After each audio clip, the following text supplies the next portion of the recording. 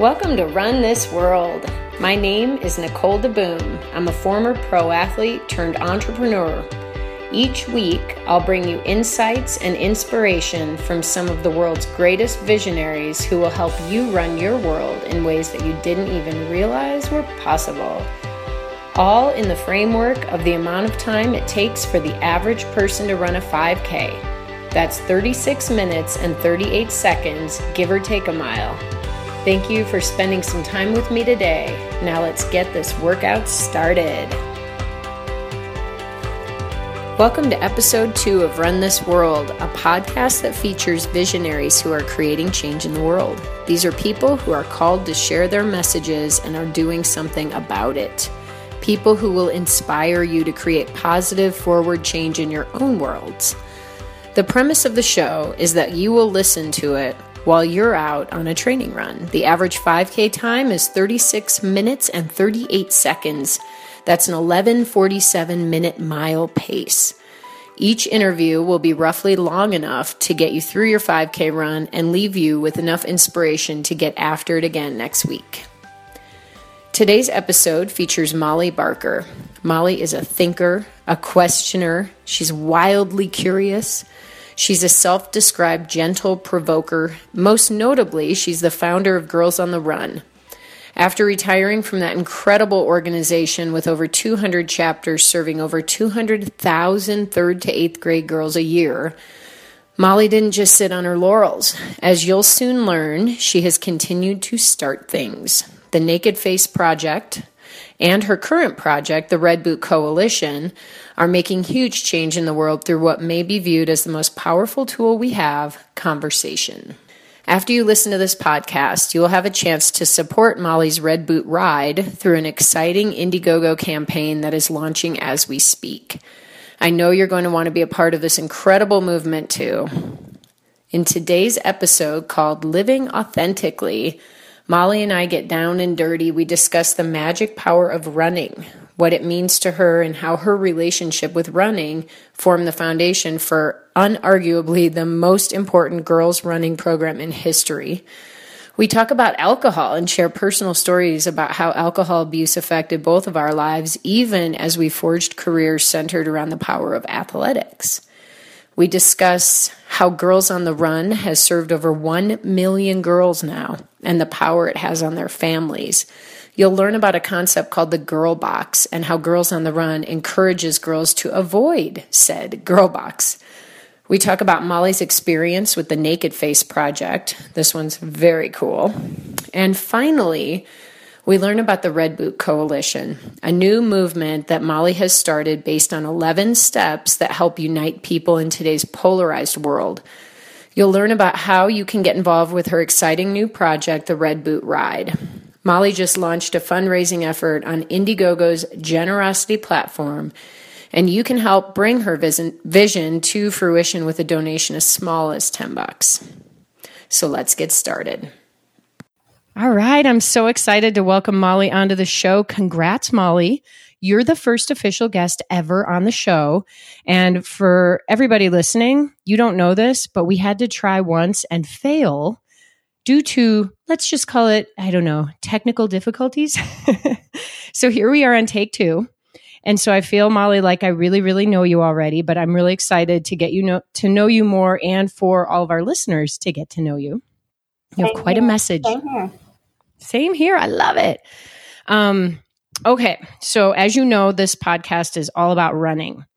And while we are very excited to get into this crazy brain of yours that's been running since you were born, the podcast is intended to be for people who may listen to it when they're out on their average 5K run. And so the average 5K time in the US is 36 minutes and 38 seconds. So that's sort of what we're aiming for here, an 11:48 mile talking pace, right? So running is important. It's not the theme of the show, but it's part of what we all have in common, and health and fitness and living a healthy lifestyle is very important. So with that in mind, I know a little bit about your background because I've done some research, but I would love it if you could share what running means to you and a little bit of your history with running. Absolutely. So I started running when I was about 14 or 15 with my mom, who was in her early 50s. And this was in the mid 70s. So it was a little bit odd for a woman like her to just start running. But she did. And so in the morning, the two of us would set off on these amazing runs, first a mile, and then we worked our way up to like a half marathon. And there was something really special about that time of day. It's still the time of day that I prefer to run. And I've shared this story so much, but it really is when all those negative voices, especially during adolescence, those negative voices just drifted away and I was present. I felt very powerful when I ran. And translated that certainly into my later years when I started Girls on the Run. The idea was to bring that same sense of power and fortitude and even sanctuary to young women. You know, I think a lot of people can relate to that. Maybe not with their first step. A lot of people find the first step to be pretty hard and maybe don't think this is for them. But one thing that really grabbed me, so I've watched all your TED Talks. And they're awesome. You've done like 5,000 TED Talks. TEDx. There is a difference. Yeah. TEDx. That's true. Yeah. That's true. TEDx. Mm-hmm. You talk about your mom in a little more detail. And one of the things that really grabbed me was this idea of the magic of sweating. Yes. Yes. So this was in the 70s, seriously. And I had never had or, a role model or seen a woman sweat like she did. We're all big sweaters in our family. And she would come back in the morning and literally be dripping onto the kitchen floor. And I thought that was sort of gross and kind of cool both at the same time. So when she asked me to go run with her, I actually set out the door pretty joyfully because I had a role model, someone who loved running. So I didn't know what to expect, but I just thought it would be amazing, and it was. Oh my gosh, I love this concept of two polar, different concepts coming together, like gross and cool at the same time.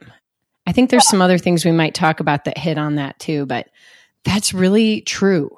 And a lot of runners, same thing. Once you get started running, you're like, ew, that person's blowing snot out their nose while they're running. That's gross, but kind of cool because now it doesn't drip down their face.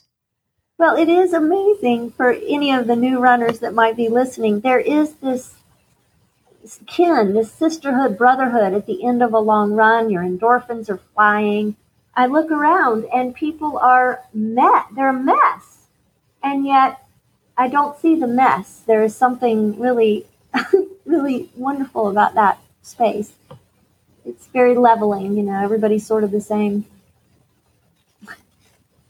Well, and I think you're right. I love that, where the pros and the amateurs can all line up together at the start of a race. Mm-hmm. It's a pretty rare occurrence. We're all on the same playing field. Mm-hmm.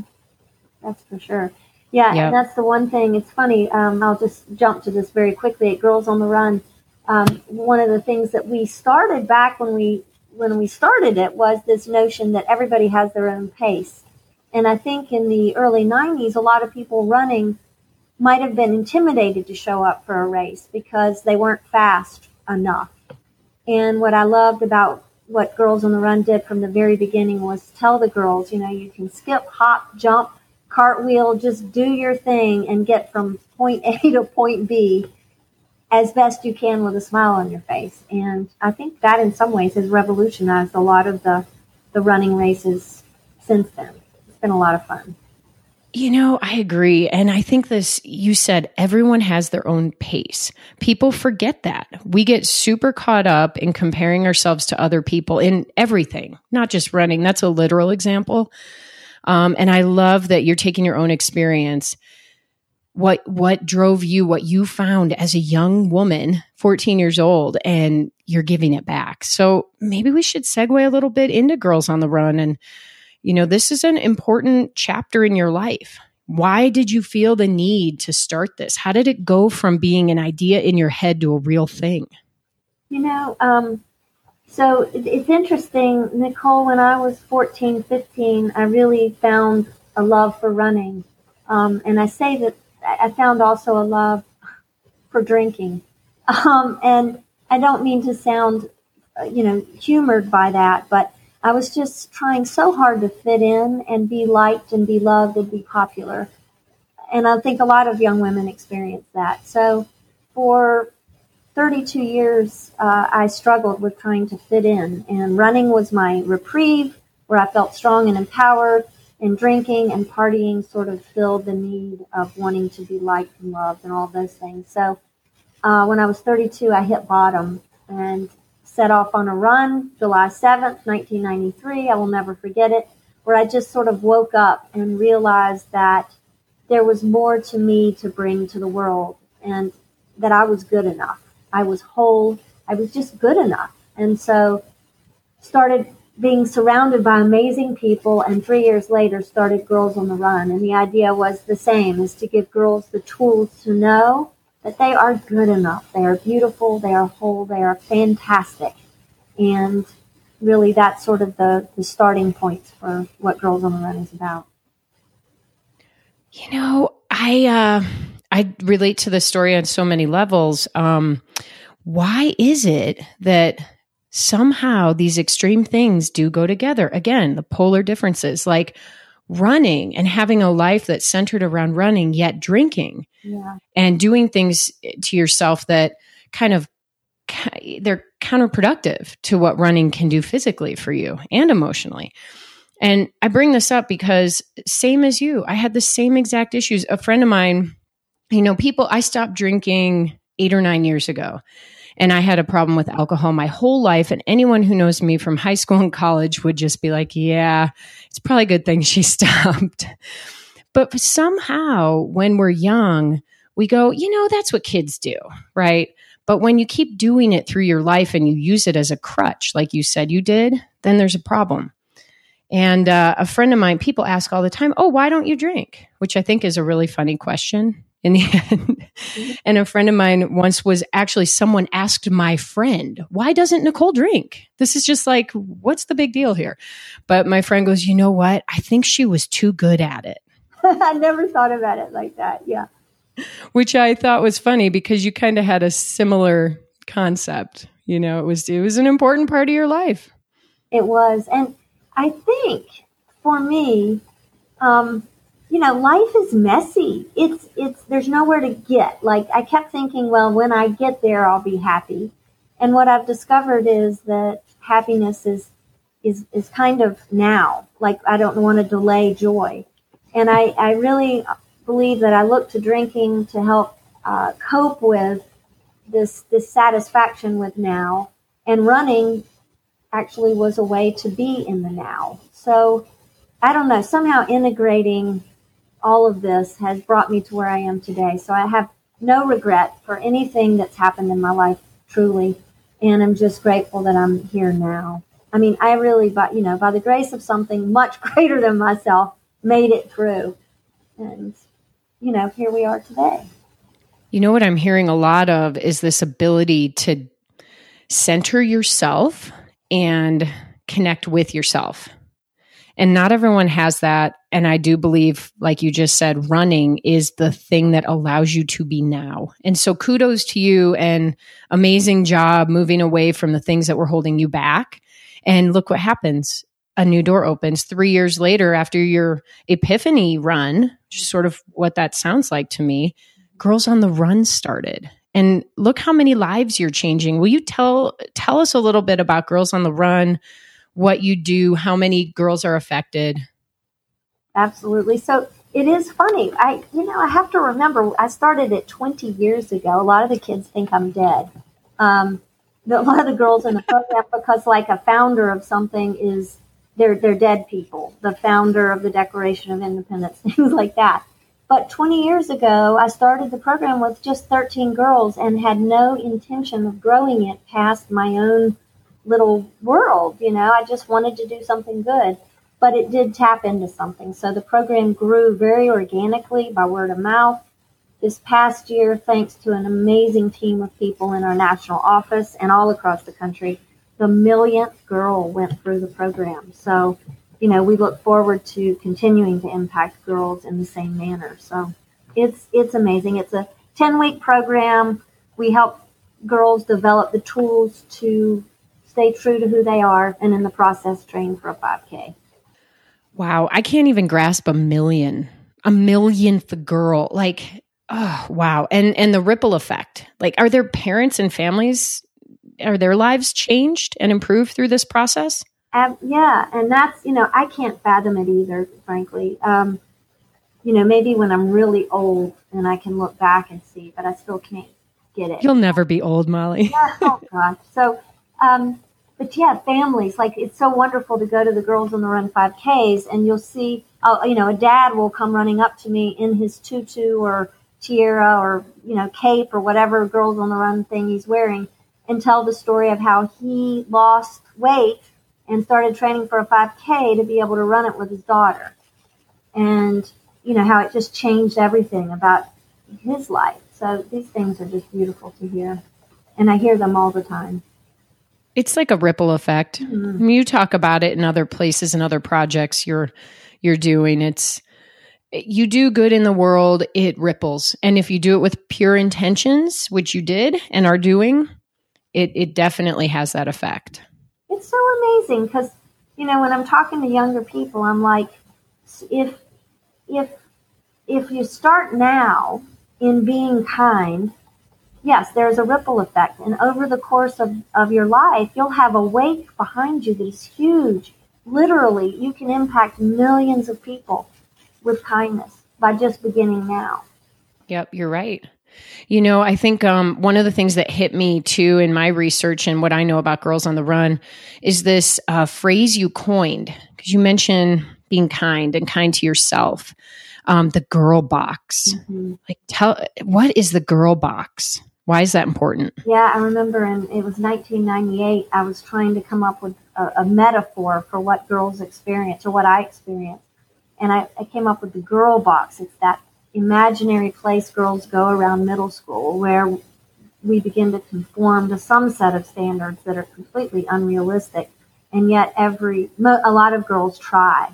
So, the girl box varies from group to group, geographics, ethnicity, economics, but it is there. And for me, a girl in the 70s, I'm a white female growing up in a middle upper income neighborhood. There was a weight requirement. There was a hair color requirement. I had to have a boyfriend, kind of had to dumb myself down. And so I think Girls on the Run helps girls become aware of that cultural girl box and gives them the tools to stay out of it. I think the requirement, that's the word that sticks with me. Mm-hmm. And I feel like there should be requirements for people like kindness and generosity and whatever those things may be. But things like having the right haircut, that should never be a requirement, but it is at that age. And girls learning getting the tools to be able to recognize it and the strength to not fall into it, I think is very important. Yes. And it's a perceived requirement. The older I've gotten, now I have more perspective, right? I've lived a longer time and I realize that all of that is made up. And yet when I'm in middle school, it feels real. It feels like it's real. The requirement feels real. And I've noticed with my own children, just the struggles they've had with acknowledging that it's made up, but still wanting to fit in. It's life. Well, and now that you have kids, you see it even more clearly. It's crazy. Yep. Yeah. Yep. Okay, 2 more questions on Girls on the Run, and we got to keep moving because you have so many other amazing things. Okay, so what was the magic pill? Why did Girls on the Run work? Well, I remember when I was starting it, there was a fellow named Russell Pate. He worked at the University of South Carolina, and he was an exercise phys. And after a few years, he came up to me and he said, "What are you doing? We've tried for a decade to get kids to run, and you're getting them to run. They love it. What are you doing?" And he said, "How do you measure that?" And I said, "Well, it's hard to measure love." And I genuinely believe that we began first through love and then not suggesting that anybody needed fixing. It's not like girls were broken or needed an improvement in self-esteem. It was about helping them see what they already had. And that is a very different space to start from, that you are enough. I'm not an adult trying to make you stronger or better. You already are strong enough. And I think that energy just has carried throughout the program. Pure intentions, starting with love of yourself, love of those around you, love of your body. I love that. I love it. I love you, Molly. Well, and I'm not sure, it sort of depends on people's perspective. A researcher would certainly give a different answer than I've given. So I think what I also love about Girls on the Run is that it's available to everybody and their own perspective and their own story. So if you ask someone else, they would certainly give a different response. But that's my take on it. Yep, and that's an important take. Yeah. And it leads me a little bit into my last question about Girls on the Run. So you're not active. You walked away to let it run and operate as a successful organization that it is. Why? What were you called to do that led you away from Girls on the Run? Well, our vision for Girls on the Run is about helping girls recognize and activate their greatest human potential. And I began to feel a little bit boxed in there. I'm an innovator. I like gently provoking people outside their comfort zones, which is what Girls on the Run was all about when I started it. But I just felt like I needed to do a few other things in the world before I wasn't here. So I retired, and it was hard, and it has been hard, but I think we're past it now. Like, the team there is doing amazing things, and I'm so proud of them.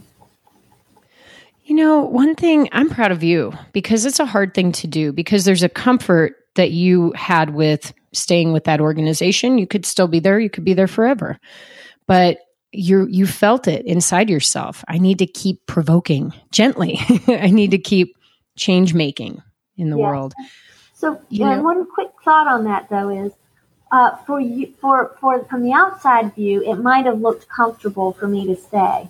But for me, it was uncomfortable to stay. So I took what felt like an easier path for me because I'm more comfortable in innovative, uncomfortable spaces, if that makes sense. So, so it was hard, but it wasn't as hard as it might appear. It was just, I had to do it. Yep, I get it. I mean, it's probably kind of like a divorce where at a certain point you're just like, I'm done. Yeah, I need to move on. I'm feeling the pressure inside. It's building. It's time. And it's doing great. And I'm so pleased by that. It's like an amicable divorce. Yes, very much so. Oh my gosh, yes. Yeah. Well, okay. I'm going to move on to one of the other big projects that I know you've done in the last couple of years, the Naked Face Project. Oh, yeah. Oh, Lord. I'm so sorry, but I have to because it pulled me in. Yeah. Like I got on your site, a while back. I was sort of following you and stalking you a little bit. What's Molly up to? And I was like, wow, this really spoke to me. Mm-hmm. And I'm going to let you describe what the Naked Face Project is and how it came to be. And one of the things that I love about you and that I see in everything you do is that there's a lot of this sort of self-centering, but it's also things are often driven by relationships and working with other people. So I even love the story about how it came off, got off the ground. Oh, yeah. So we have a lesson in Girls on the Run about advertising.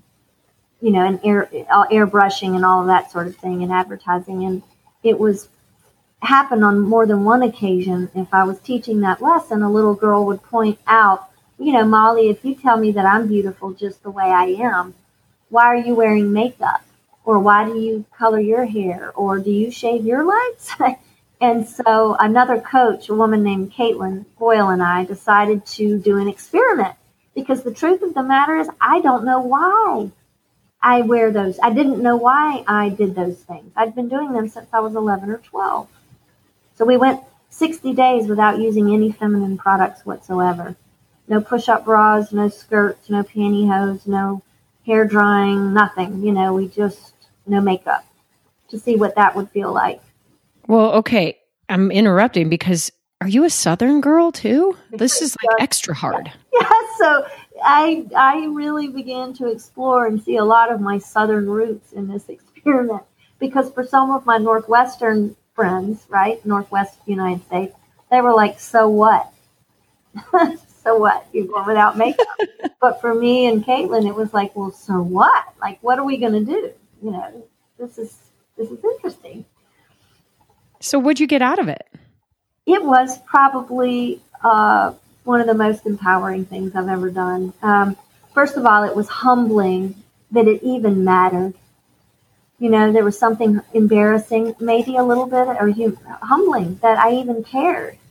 But once I got further in, I realized that this was much deeper. This was about a gender construct. It was about why women do the things we do in order to be pretty or to be liked. And so when I got all done, the first thing I did was go buy the biggest pair of high heels I've ever owned in my life. And, you know, now I can choose. I feel like using makeup and these things to adorn myself are choices, not things that I'm doing to satisfy some social norm. You shifted the power. Yes, I did. That's so cool. So now you're choosing if you want to dress up, put on makeup, shave your armpits. Yes. Oh my God. The armpit thing was the biggest deal of all. Oh, that I would struggle with that. I think most of the people listening would. I haven't spent time with unshaved armpits. I don't even know what that would feel like. And you didn't even wear deodorant, did you? No. And that wasn't an issue for me. I'm just not one of those people with a strong, you know, body aroma. But the underarm deal with the hair under there was pretty interesting. People's response to that. Yeah. Well, you know what? This is like the adult girl box. It's like the woman box because there's a requirement. Before this project, you felt there were requirements. Later, after the project, you could choose what you wanted to do. But wow, that's kind of cool. It is. And I have a real appreciation afterwards for how free my life actually is. I don't work in a corporate setting. I am bound to nothing, you know, really. I am truly, I guess, for lack of a better term, self-actualized. I can pretty much float through life doing what I wish. I mean, I'm not going to hurt people. You know what I'm saying? So, you know, if I were in a corporate environment, I might still feel like there was a requirement. I don't know. I'm not in one, so I don't know. Well, and that's true. And, you know, a lot of people listening are, but they can relate to this on other levels. And this word freedom, it's huge. You're self-actualized. You are. I mean, not everyone is. And people are listening to you going, I want to be self-actualized. I want to, you know, dig into myself. I would say, go do the Naked Face project for 60 days. And then after that, you're going to be ready for Molly's next thing, which we're about to dig into, which is also about connecting and having relationships and being able to communicate and not being intimidated. These are all things that this is who you are. This is what's so cool, is to watch the waves that you're making in the world and how they literally mirror who you are inside, which is just a generally good person with pure intentions. This is my take. So I want to talk about the next thing you're doing because it's huge. It's a really important week for you. You're launching a really big initiative. I want you to make a big announcement. So go ahead, share with us. What are you doing now? Well, so in 2014, I founded another program called the Red Boot Coalition. And that program is it is actually helping diminish a lot of the us and them, the anger and vitriolic dialogue we have throughout communities in America. And we do this by following a program that I wrote with the help of some people where we create spaces for compassionate listening and honest sharing. The biases fall down and we have human beings seeing each other for who they are. So this week we're announcing a project that we are taking, oh my gosh, I don't even know where to begin, Nicole. So you know what? Let's talk more about Red Boot before we go into what it's turned into and the really cool way that other people can get involved. Tell us more about it. we'll go on your website and look, and we'll send people to your site, but lead us through the foundation, even why it started. Sure. So after I retired from Girls on the Run, I was asked to serve on a commission in Washington, D.C., looking at how we might encourage a more civil dialogue among our elected leaders. And this is where people either tune out or laugh really hard. And, you know, this is so relevant to me because I'm working with kids and I'm deeply concerned about the leadership in our nation and how people talk to each other and treat each other. This goes against every grain of my being. So when I was asked to serve on this commission, I was like, yes, I'll go. And after 2 years, I walked away from the program feeling frustrated and bordering on cynical because I just didn't feel like the needle was moving forward at all. So I decided to go out and interview hundreds of Americans. Why do you think we're so angry? Why are we so polarized? And took off on a road trip that took me from Charlotte to Las Vegas, and I came back a very changed woman.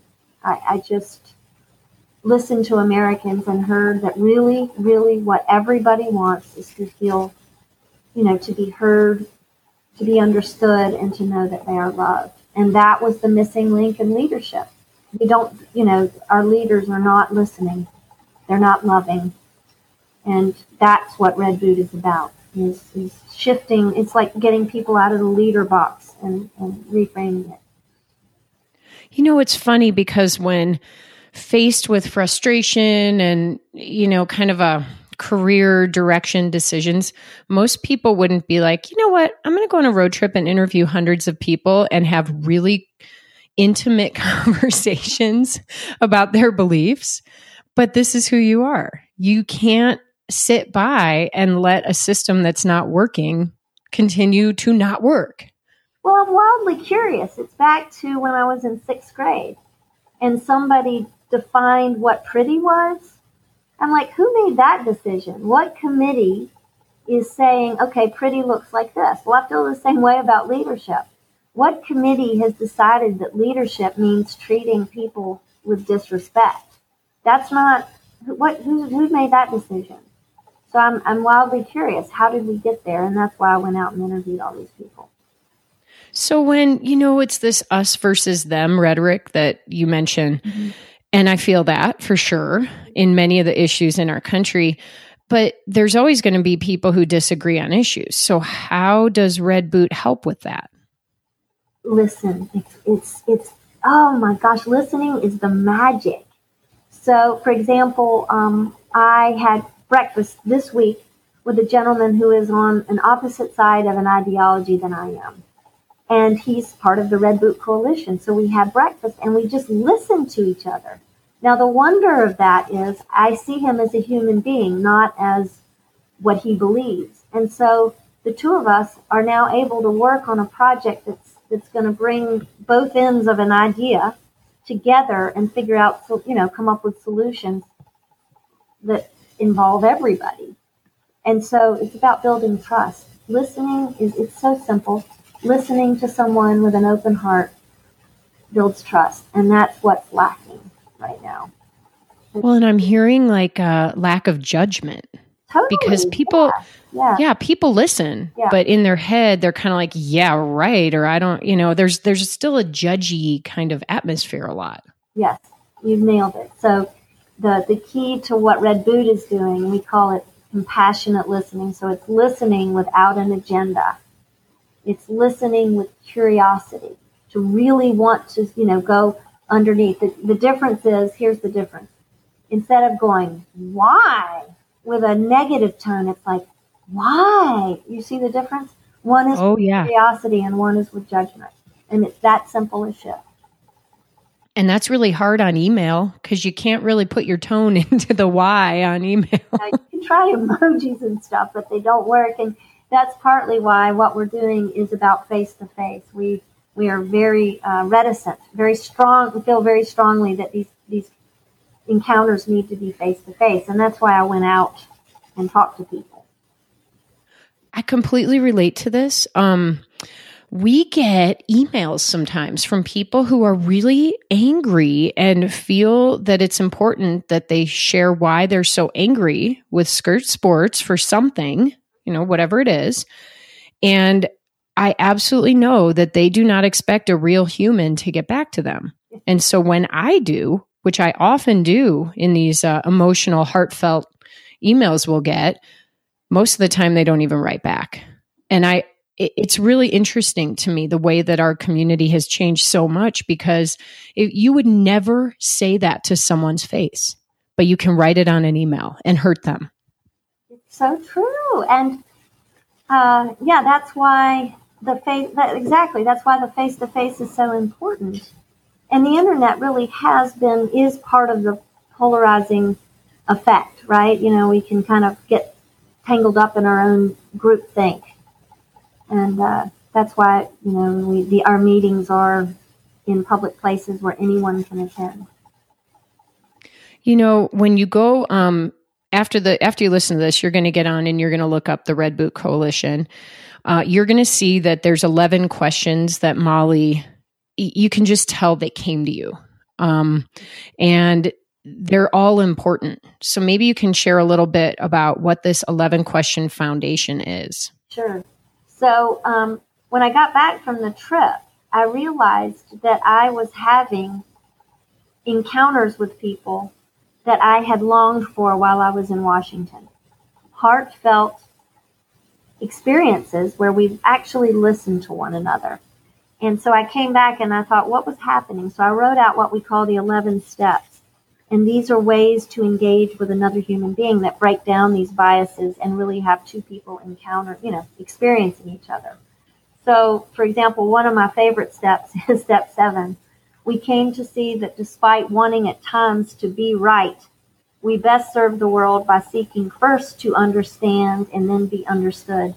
We humbly put aside our own agenda and listen with our whole heart before responding. We are present. And so, the questions what happens is we get in meetings and we talk about, why is it so hard to just listen?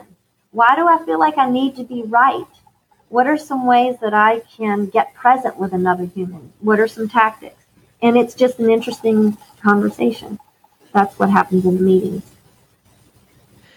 It's so cool, because a lot of these are like basic, important principles. Yeah. And we forget about them. Number one is probably, I can see why it's number one. Mm-hmm. Do you want to read it? Sure. It's step 1. We came to see that despite sometimes feeling helpless, angry, and even apathetic about the current course of human events, we each play an essential role in our communities, our families, and our lives. We matter. And that step came from listening to so many people on that trip who were frustrated, actually heartbroken by what they were experiencing in their communities with the anger and the vitriol, right? And they were like, what good can I do? I'm so small. I don't matter. And, yes, you do matter. You do matter. There are hundreds of people in your community every day that count on you. You matter. And that's, the crux of the whole thing. I love it. I agree. I think once people take that to heart and understand that they do matter, they are important, what they have to say and what they think is important in this world, that helps them break through that initial barrier. And once I realized that I matter, that I'm not a mistake, I can't be a mistake because I'm here. Then suddenly when I look at someone else, they matter. And they're not, so-and-so who loves his guns or is anti-gun. He's like, that's Ken, that's a man. He matters. I will listen to him. And that's how those biases seem to fall down, We see the human instead of the ideology. Yep. And it's very hard to do that unless you're face to face. I agree. Mm-hmm. Okay. So we're going to run a little bit long today. We're at 36 minutes and 7 seconds. because I want to give you as much time as you want to talk about what you are launching and how people can get involved and support this amazing vision. Well, and it won't take long to explain it. I just want people to help us. So I've been approached by a wonderful woman named Sarah Batista. She's an amazing film producer and director. And she said, Molly, let's do that Red Boot ride again. But this time, let's film it. Let's take these stories. Let's listen to Americans. Let's listen with compassion and create a mini series that we can share with all of America. So in June of this year, that is our hope. We're going to put 8 people from a wide variety of backgrounds into a Winnebago and travel across the country, make 11 stops, hold 11 town hall Red Boot meetings, and show what is possible when we listen with compassion and allow people to share. And so that's where I'm really, wanting and needing help. We've got a generosity campaign. It's a division of Indiegogo where we need to raise $240,000. It's a lot of money, and yet I believe it's so critical to the American conversation right now. So that means that people can get on Indiegogo, which is a crowdfunding platform, and I believe this is on the philanthropy site or platform they have. Correct? Yeah. Mm-hmm. Mm-hmm. And they can donate. They can donate as little or as much as they want to support this vision. Yes. And, there's a part of me that just loves the idea of lots of people donating a little bit of money. And I would probably be, kick myself for saying that, but I really would love to have more people involved than just a few with a lot of money. So what we're doing is the cities or communities that have the most contributors, we're going to take the top city with the most contributors and make them one of our stops and feature them in this mini series. So we haven't got all 11 cities yet, and the top one will be picked by people who contribute. So you're going to see a link after this, a podcast where you can get on and check it out. You can look at their map. You're going to see exactly what they're doing. And there's a few really fun things that stand out. First of all, 10 people on a Winnebago. And actually, we've had to bring it down to 8. Eight people, still a lot. And I'm imagining the real world Red Boot coalition of people who are listening and amazing. And hopefully you're not having any major, disputes break out. And if you do, you're going to have a lot of people there who can help mitigate them because you've all got some mad skills. Yeah. And just among our group, we're going to be kind of trapped with each other for a month. So we're going to be practicing Red Boot in a big way with each other. That's true. And so you've got a couple of kiddos, correct? I do. And they're older, so they'll be holding down the fort back here with my 3 dogs and 3 cats, hopefully. And we'll be communicating certainly on a regular basis. But, they think what I'm doing is really cool, and I'm so glad they do. You are a role model to so many, and it I'm sure starts with your children in the strongest tie you can possibly have, but it moves on from there. And I just am so in awe of what you're doing. I believe that there are certain people that are built to drive change in the world, and you're one of them. And for all of those of you listening who are frustrated with the way our country is operating and our government is not listening, I encourage you to go invest a little bit of money into the Red Boot ride and help Molly get this vision going. Thank you so much. Gosh, thank you. Yep. Well, I'm very passionate about this. You can tell, you've probably heard my energy escalate as we've had this conversation because I just think it's time. It's time. You're right on.